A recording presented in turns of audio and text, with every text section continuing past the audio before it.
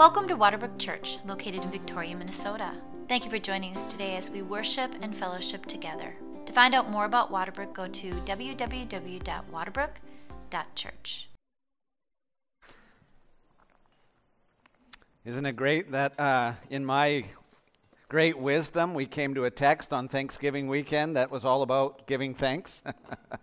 As you know, I had no idea where we'd be at this point in time, but it's a very helpful passage of Scripture. And let me just begin with real sincerity to say how thankful I am for all of you.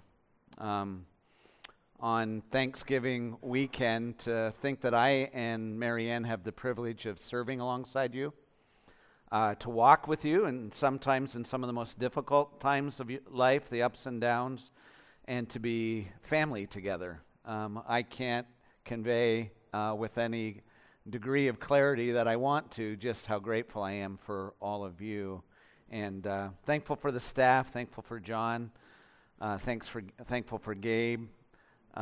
Really thankful for Allison and Karen and all of you who are involved in ministry. Just, I often feel like I have the easiest job, but it is a humble privilege for me to do this. And one of the things that I'm trying to do pastorally for all of us is, by the grace of God, to create the kind of community where we actually do care for each other, that we actually love each other, that we actually see each other. We're not good at that. Culturally, we're not good at that. Individually, there's a propensity for us to kind of turn inward or turn away from one another. And that's why last week the text was important, because as we saw Jesus telling his disciples they had to forgive.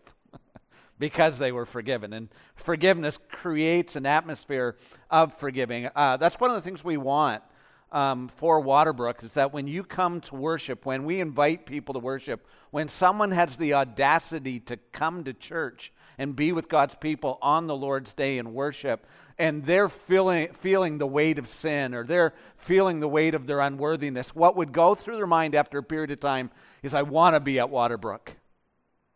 I want to be with a group of people who really do forgive, who knows what it means to be forgiven and knows what it means to be loved. And that's the prayer. That's what Jesus is saying. We need to create a culture of forgiveness in the church. That's what the gospel does. And then what Jesus is going to do in this text of Scripture is he's going to also teach that we need to create, by the grace of God, in the power of the Spirit, in response to Jesus, an atmosphere of gratitude. And I want to say that collectively, that as Jesus is dealing with the Pharisees and scribes who have the disease inherent to Israel, Israel throughout the Old Testament constantly grumbled. Their idolatry, Paul remarks in 1 Corinthians, resulted in complaining. Jesus has just said in previous chapters, the Pharisees and the scribes were lovers of money.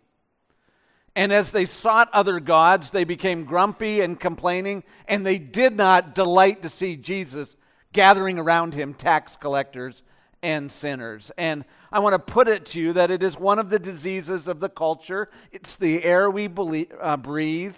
It's the world in which we live, that we complain and we grumble, and gratitude is not the air we breathe. It's not the atmosphere that we cultivate. And the gospel should create a grateful community. Now, the reason why we need to be grateful is not simply because Jesus is worthy. It's certainly that, but it's beyond the worthiness of Jesus in receiving our gratitude. Jesus deserves the nations to stream to him. He deserves our neighbors to know him and worship him. And gratitude is the soil, it's the atmosphere that people come to hear and realize the reality of the gospel. That's what's being taught in this text of Scripture. Jesus asks a pointed question. Where are the 9? 10 were healed. Where are the 9? And we need to hear that. this morning.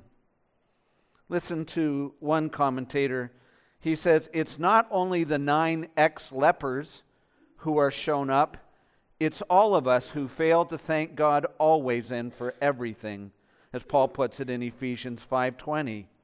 We know with our heads, if we have any Christian faith at all, that our God is the giver of all things. Every mouthful of food we take, every breath of air we inhale, every note of music we hear, every smile on the face of a friend, a child, a spouse, all that, and a million things more are good gifts from His generosity. Isn't that true? What do we deserve?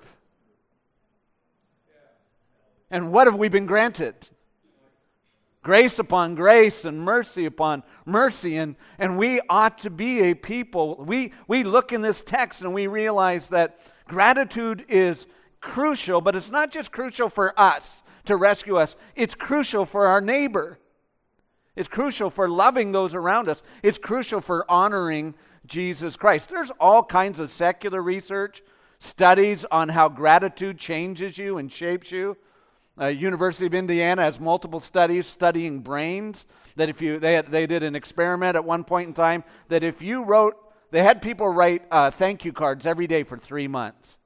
And they studied the makeup of their brains, and what they discovered is that your brain functionally changes. It rewires itself so that you experience more gratitude, and you become more capable, more creative in your expressions of gratitude if you just practice it. Now, there are lots of benefits to being grateful. But the benefit most of all is the advancement of the kingdom of God. That other people would know Jesus and love Jesus and experience Jesus. And so here, as we come to this text of Scripture, what I want us to see is gratitude ought to be, like forgiveness, the culture, it ought to be the atmosphere out of which we as disciples of Christ live our lives and fulfill our mission together. So can I ask you this morning, if you would just stop and ask Jesus the question, am I one of the 9? Have I stopped being grateful? Have I not cultivated an atmosphere and an attitude of gratitude? And would we pray together, Jesus, help me? Would you change me in this way? And I pray this over my life today, and I pray that you will do this as well this morning. So, are you one of the 9? That's the challenge. That's what when Jesus asked that question, doesn't it hit you? Where are the 9? Only one has come back to say thank you. So why do we need an atmosphere of gratitude? Let me give you the first one. Gospel gratitude fosters an environment of expectancy. It fosters an environment of expectancy. Look at this text and how it begins. On the way to Jerusalem, Luke 17:11. On the way to Jerusalem, Jesus was passing between Samaria and Galilee. And as he entered a village, he was met by 10 lepers who stood at a distance and lifted up their voice, saying, Jesus, Master, have mercy on us. Now, I want you to notice 2 things. Notice the very first phrase here. Where is Jesus going? On his way to Jerusalem. And Luke wants you to see this all the way. Jesus is fixed on Calvary. He is fixated on the cross. He is not turning. He is not wavering. That alone should cause us to be grateful. That here we see that Jesus is on a mission of grace to come and deal with our guilt, to come and deal with our sin, to take that burden on himself, to treat us not as we deserve. Aren't you glad for that? He was on his way to Jerusalem. But on his way to Jerusalem, he went somewhere along the way. He went to a community, let's say a tent city, between Galilee and Samaria, where there was if you want to call it a leper colony. This is not accidental. He is going there intentionally. And as Jesus comes, what do the 10 lepers who stand at a distance together in their community, cry out to Jesus. They cry out to Jesus, Master, have mercy on us. Have you ever prayed that prayer? Oh, Master, have mercy on us, Master. He loves those prayers. He's going there because he is on a mission of grace, which is to go to the cross, but he is on a mission of mercy because the cross, the sin that the cross will deal with, has caused widespread calamity and misery on earth, and he cares about that. He cares deeply about that. Thank God. Jesus has come to a community of lepers who are in a community. They have been exiled. They stand back. That's what's going on. They've been exiled. And it's interesting, it's a multi-ethnic leper colony, which means they're very different. Jews and Samaritans were enemies, would avoid each other, but something has happened to them that has made them come together. And it is their common misery on account of the curse, on account of leprosy. And so, in this text of Scripture, we are taught this: the mission of Jesus is to bring lepers back from the exile. That's what he's coming to do. That's why he's going to the cross. He's come to do that physically here, and he's coming to do that spiritually. He's coming to save and bring exiles back from the misery of being the lepers from exile. And so Jesus positions himself as he's going along in order that he might address the misery of the lepers. Jesus, have mercy on us. Listen to the condition of these lepers. They are cut off and forced to keep their distance. Even when Jesus comes, they call out from what? A distance.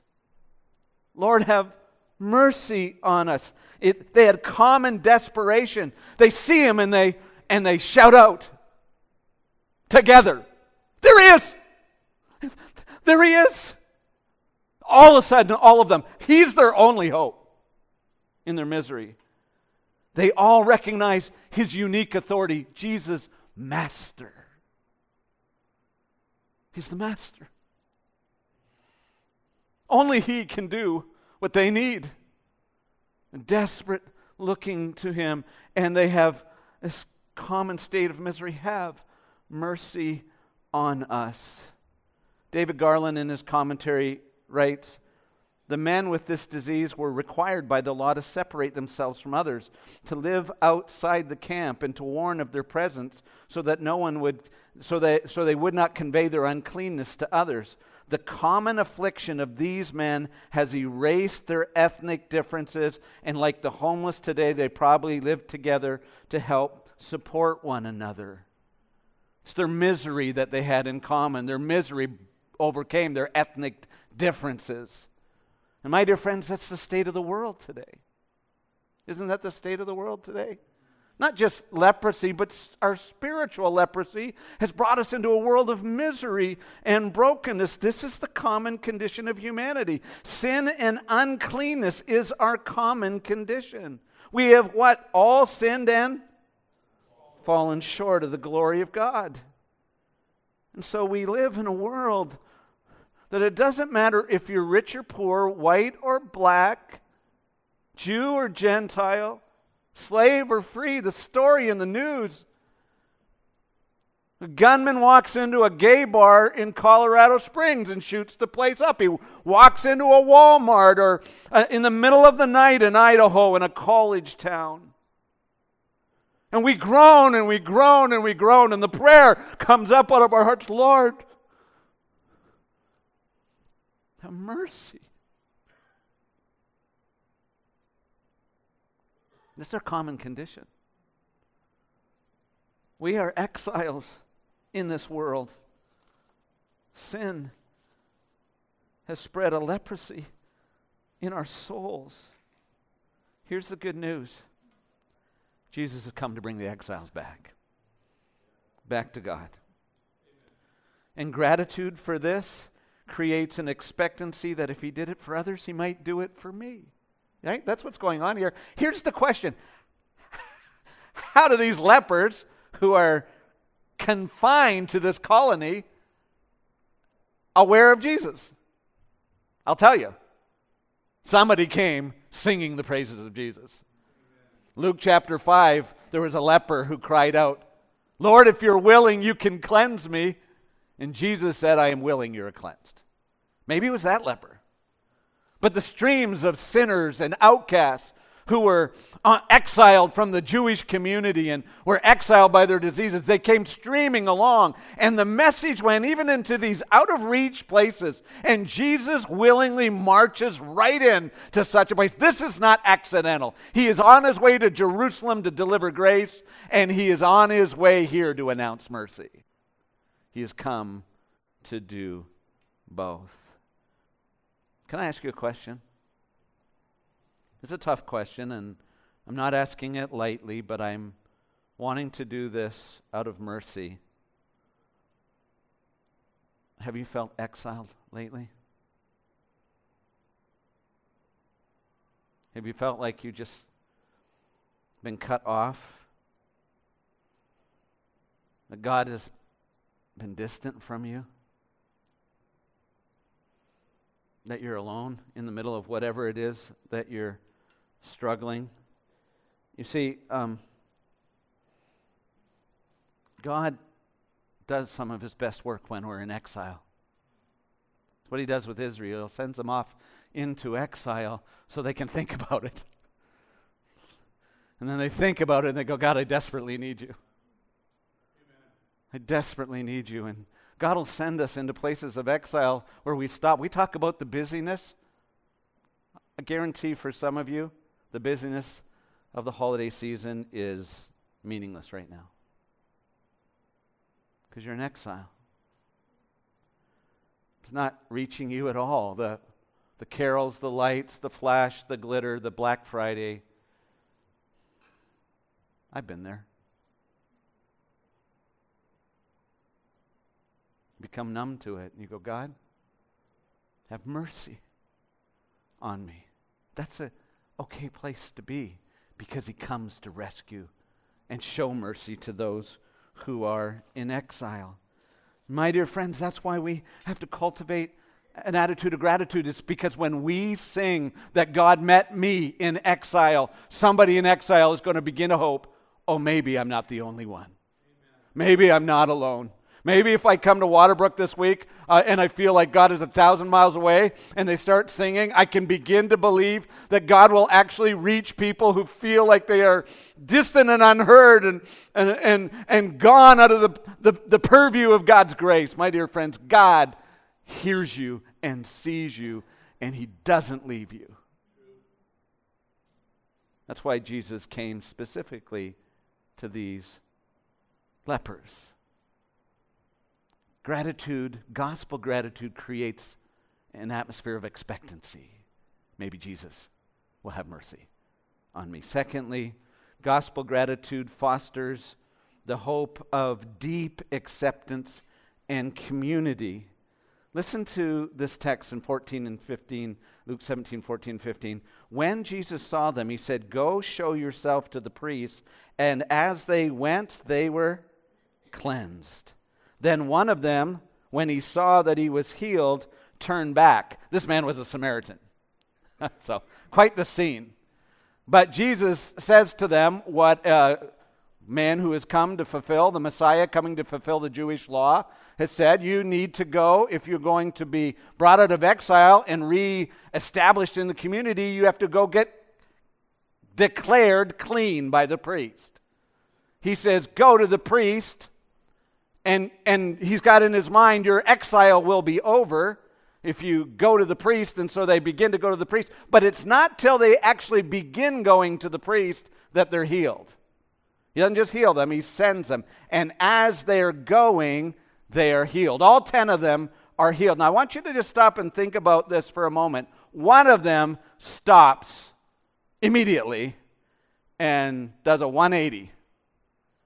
And heads back to Jesus. The other 9 keep going. Why is that? Well, one of the things that's very clear in this text is Jesus is superior to the priests. The priesthood. You see, they go to the priest can't do what they deeply need, right? The priest didn't have the power to cleanse them. The priest only had the responsibility to declare them clean.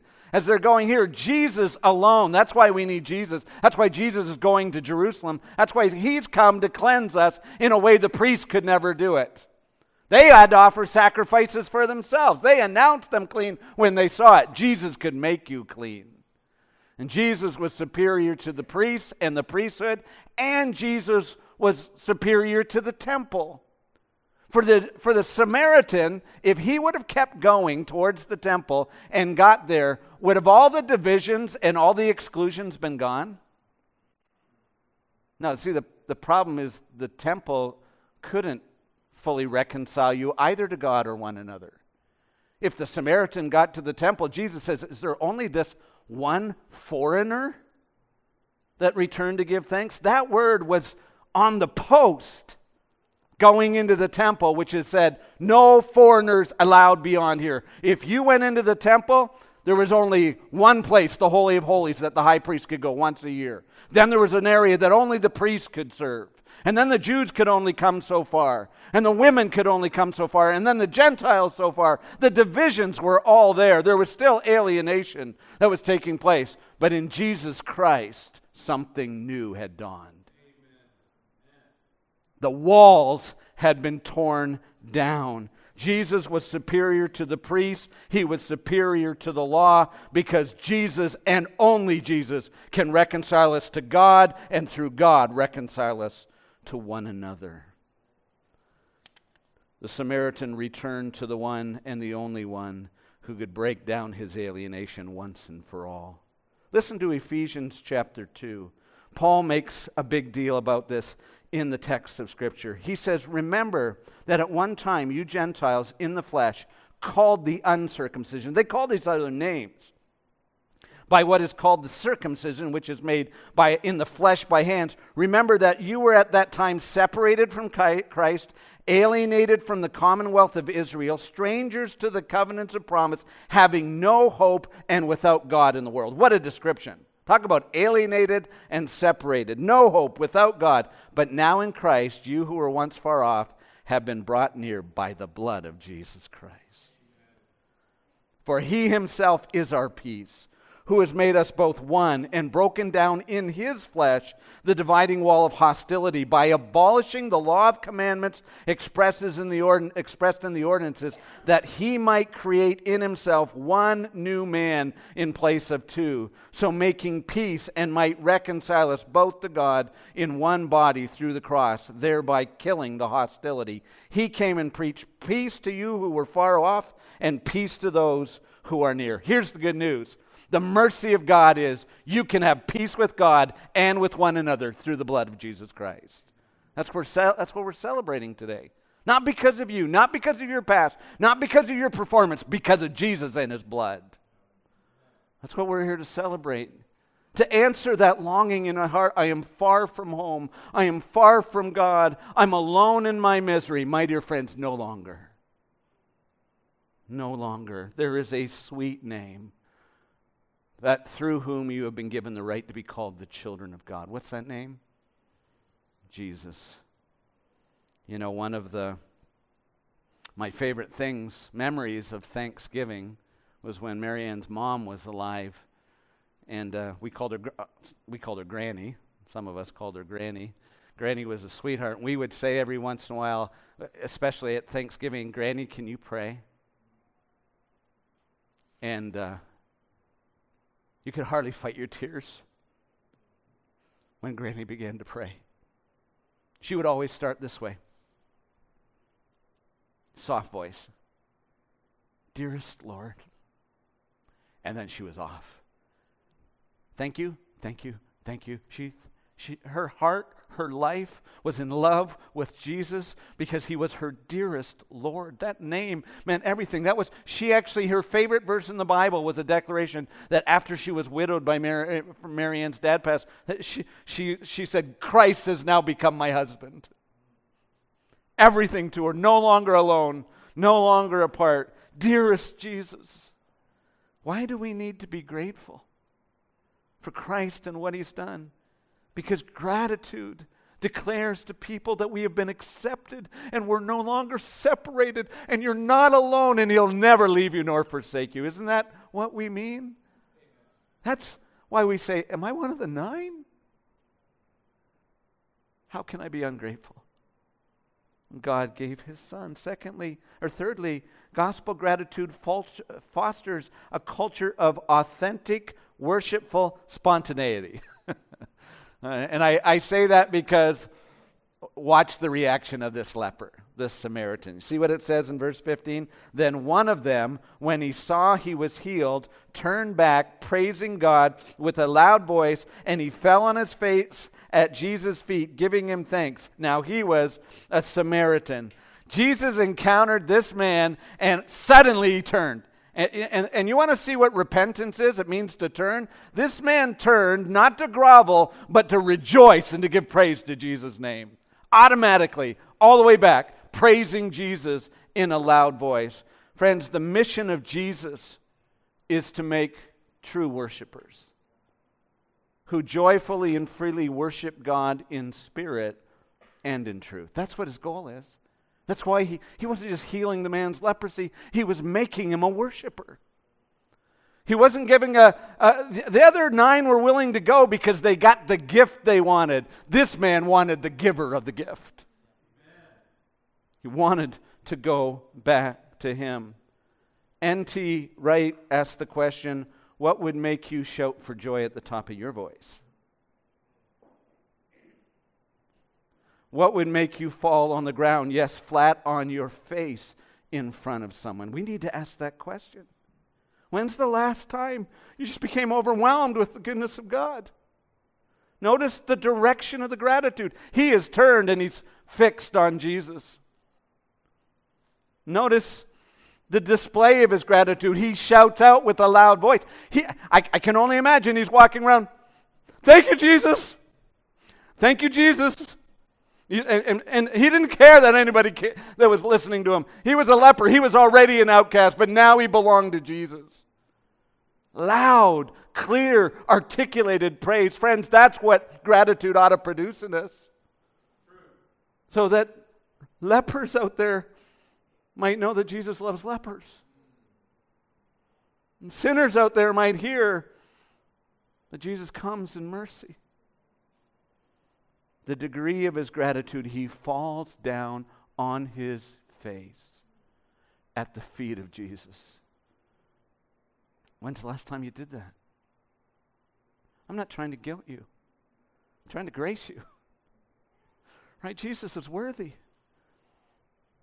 Jesus has set you free. Jesus has come to make worshipers in spirit and truth. Isn't it true that the woman at the well, when she encounters Jesus, she runs back finally and she announces to her fellow citizens in her town, he knows everything about me. You're saying, yeah, we know. We know everything about. She does not care because His grace is sufficient for her. His mercy covered it. You know, when Jesus has done something remarkable in your life, you can't keep quiet. So last night, Marianne and I were over in Excelsior having dinner with friends of ours, and Jim and Deb. And in September to October, Deb's father died and mother died unexpectedly within 6 weeks of each other. So it's the first time we had seen them. And we sit down at the table, and it didn't take long where Deb says, "Can I tell you about my father's death?" Which was kind of a unexpected excitement because she was very close to her dad. And she says, so we were at home, and the hospital calls because her dad had broken his leg and gone into the hospital. The hospital calls and says, "You better come down to the hospital. Your dad is talking about going to a banquet." So Jim and Deb and Jenny go down to the hospital. And when they get there, their dad is in another world.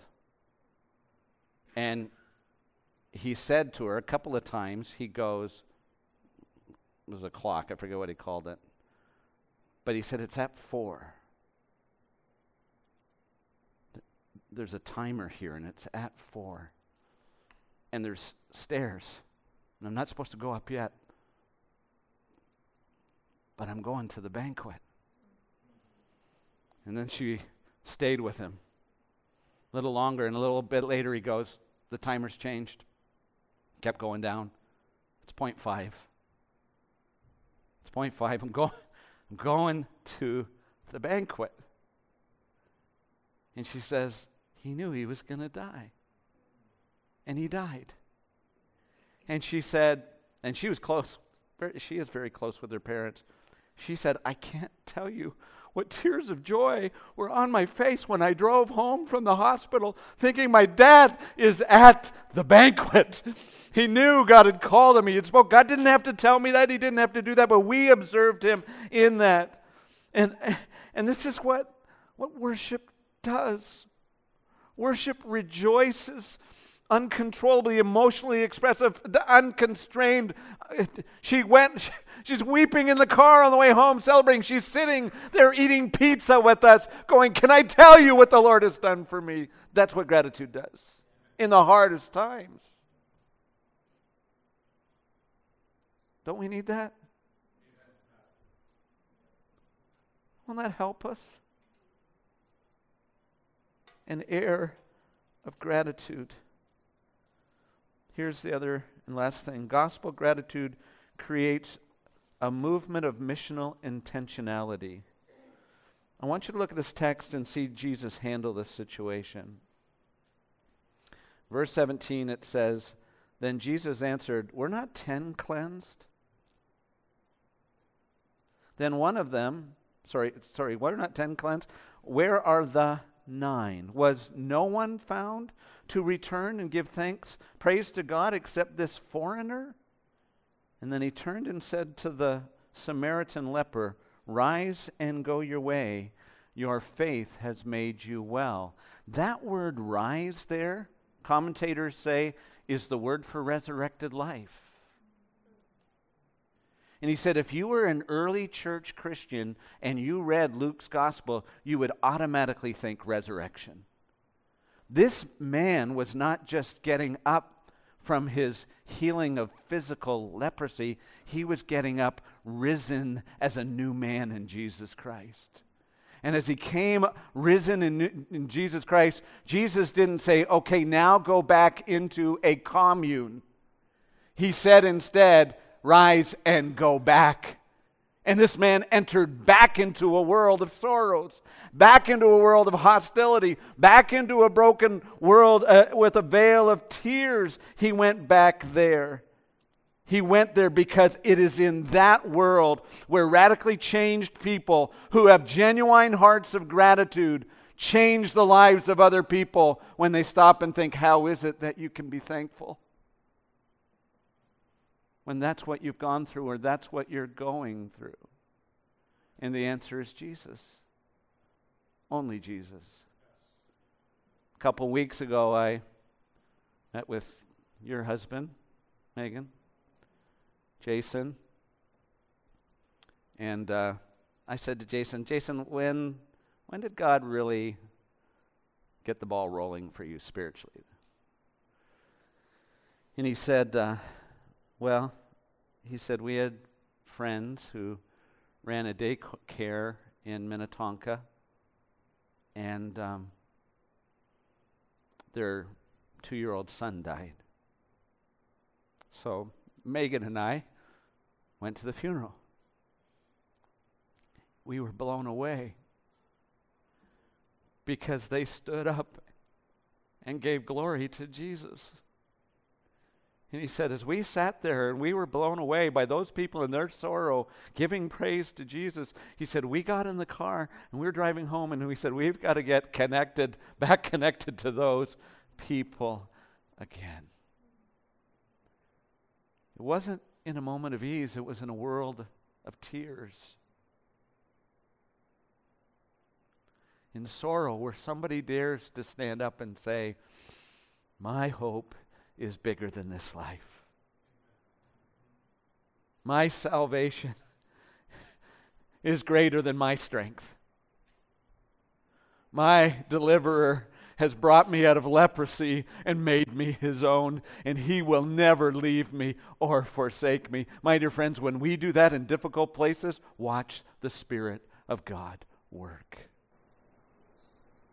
See, Waterbrook, we need to have a culture of forgiveness, and we need to live in an atmosphere of gratitude, gospel gratitude, life change gratitude. And so I need to ask you a question this morning. Are you one of the 9?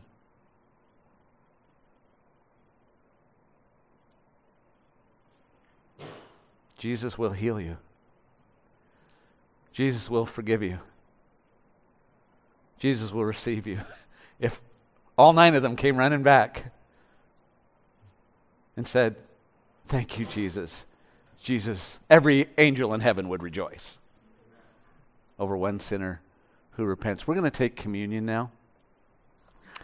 And I want you to just spend a few moments, just a moment confessing. If you've been ungrateful, if it's not been the atmosphere of your life, and I want to say this too, we need to be aware as a church that it's possible for a church not to be characterized by gratitude. Because the biblical description of the people of Israel as a whole is that they were grumbling and complaining. It's not just an individual struggle. And we as a church have to say, God, would you make us incredibly amazed and grateful and spontaneous and overflowing in our adoration of Jesus. May that be the number one thing about us, as opposed to just being like the world, grumbling and complaining along the way. We need miracle for that. We need mercy. Let's pray together. Just prepare your hearts. Gabe will lead us so you can confess sin if you need to, and then we'll take communion together. And if you're in need of a communion cup, just raise your hand, and Ron, there's some over there, and you can. Yeah, let's ask the Lord to search our hearts and know us this morning.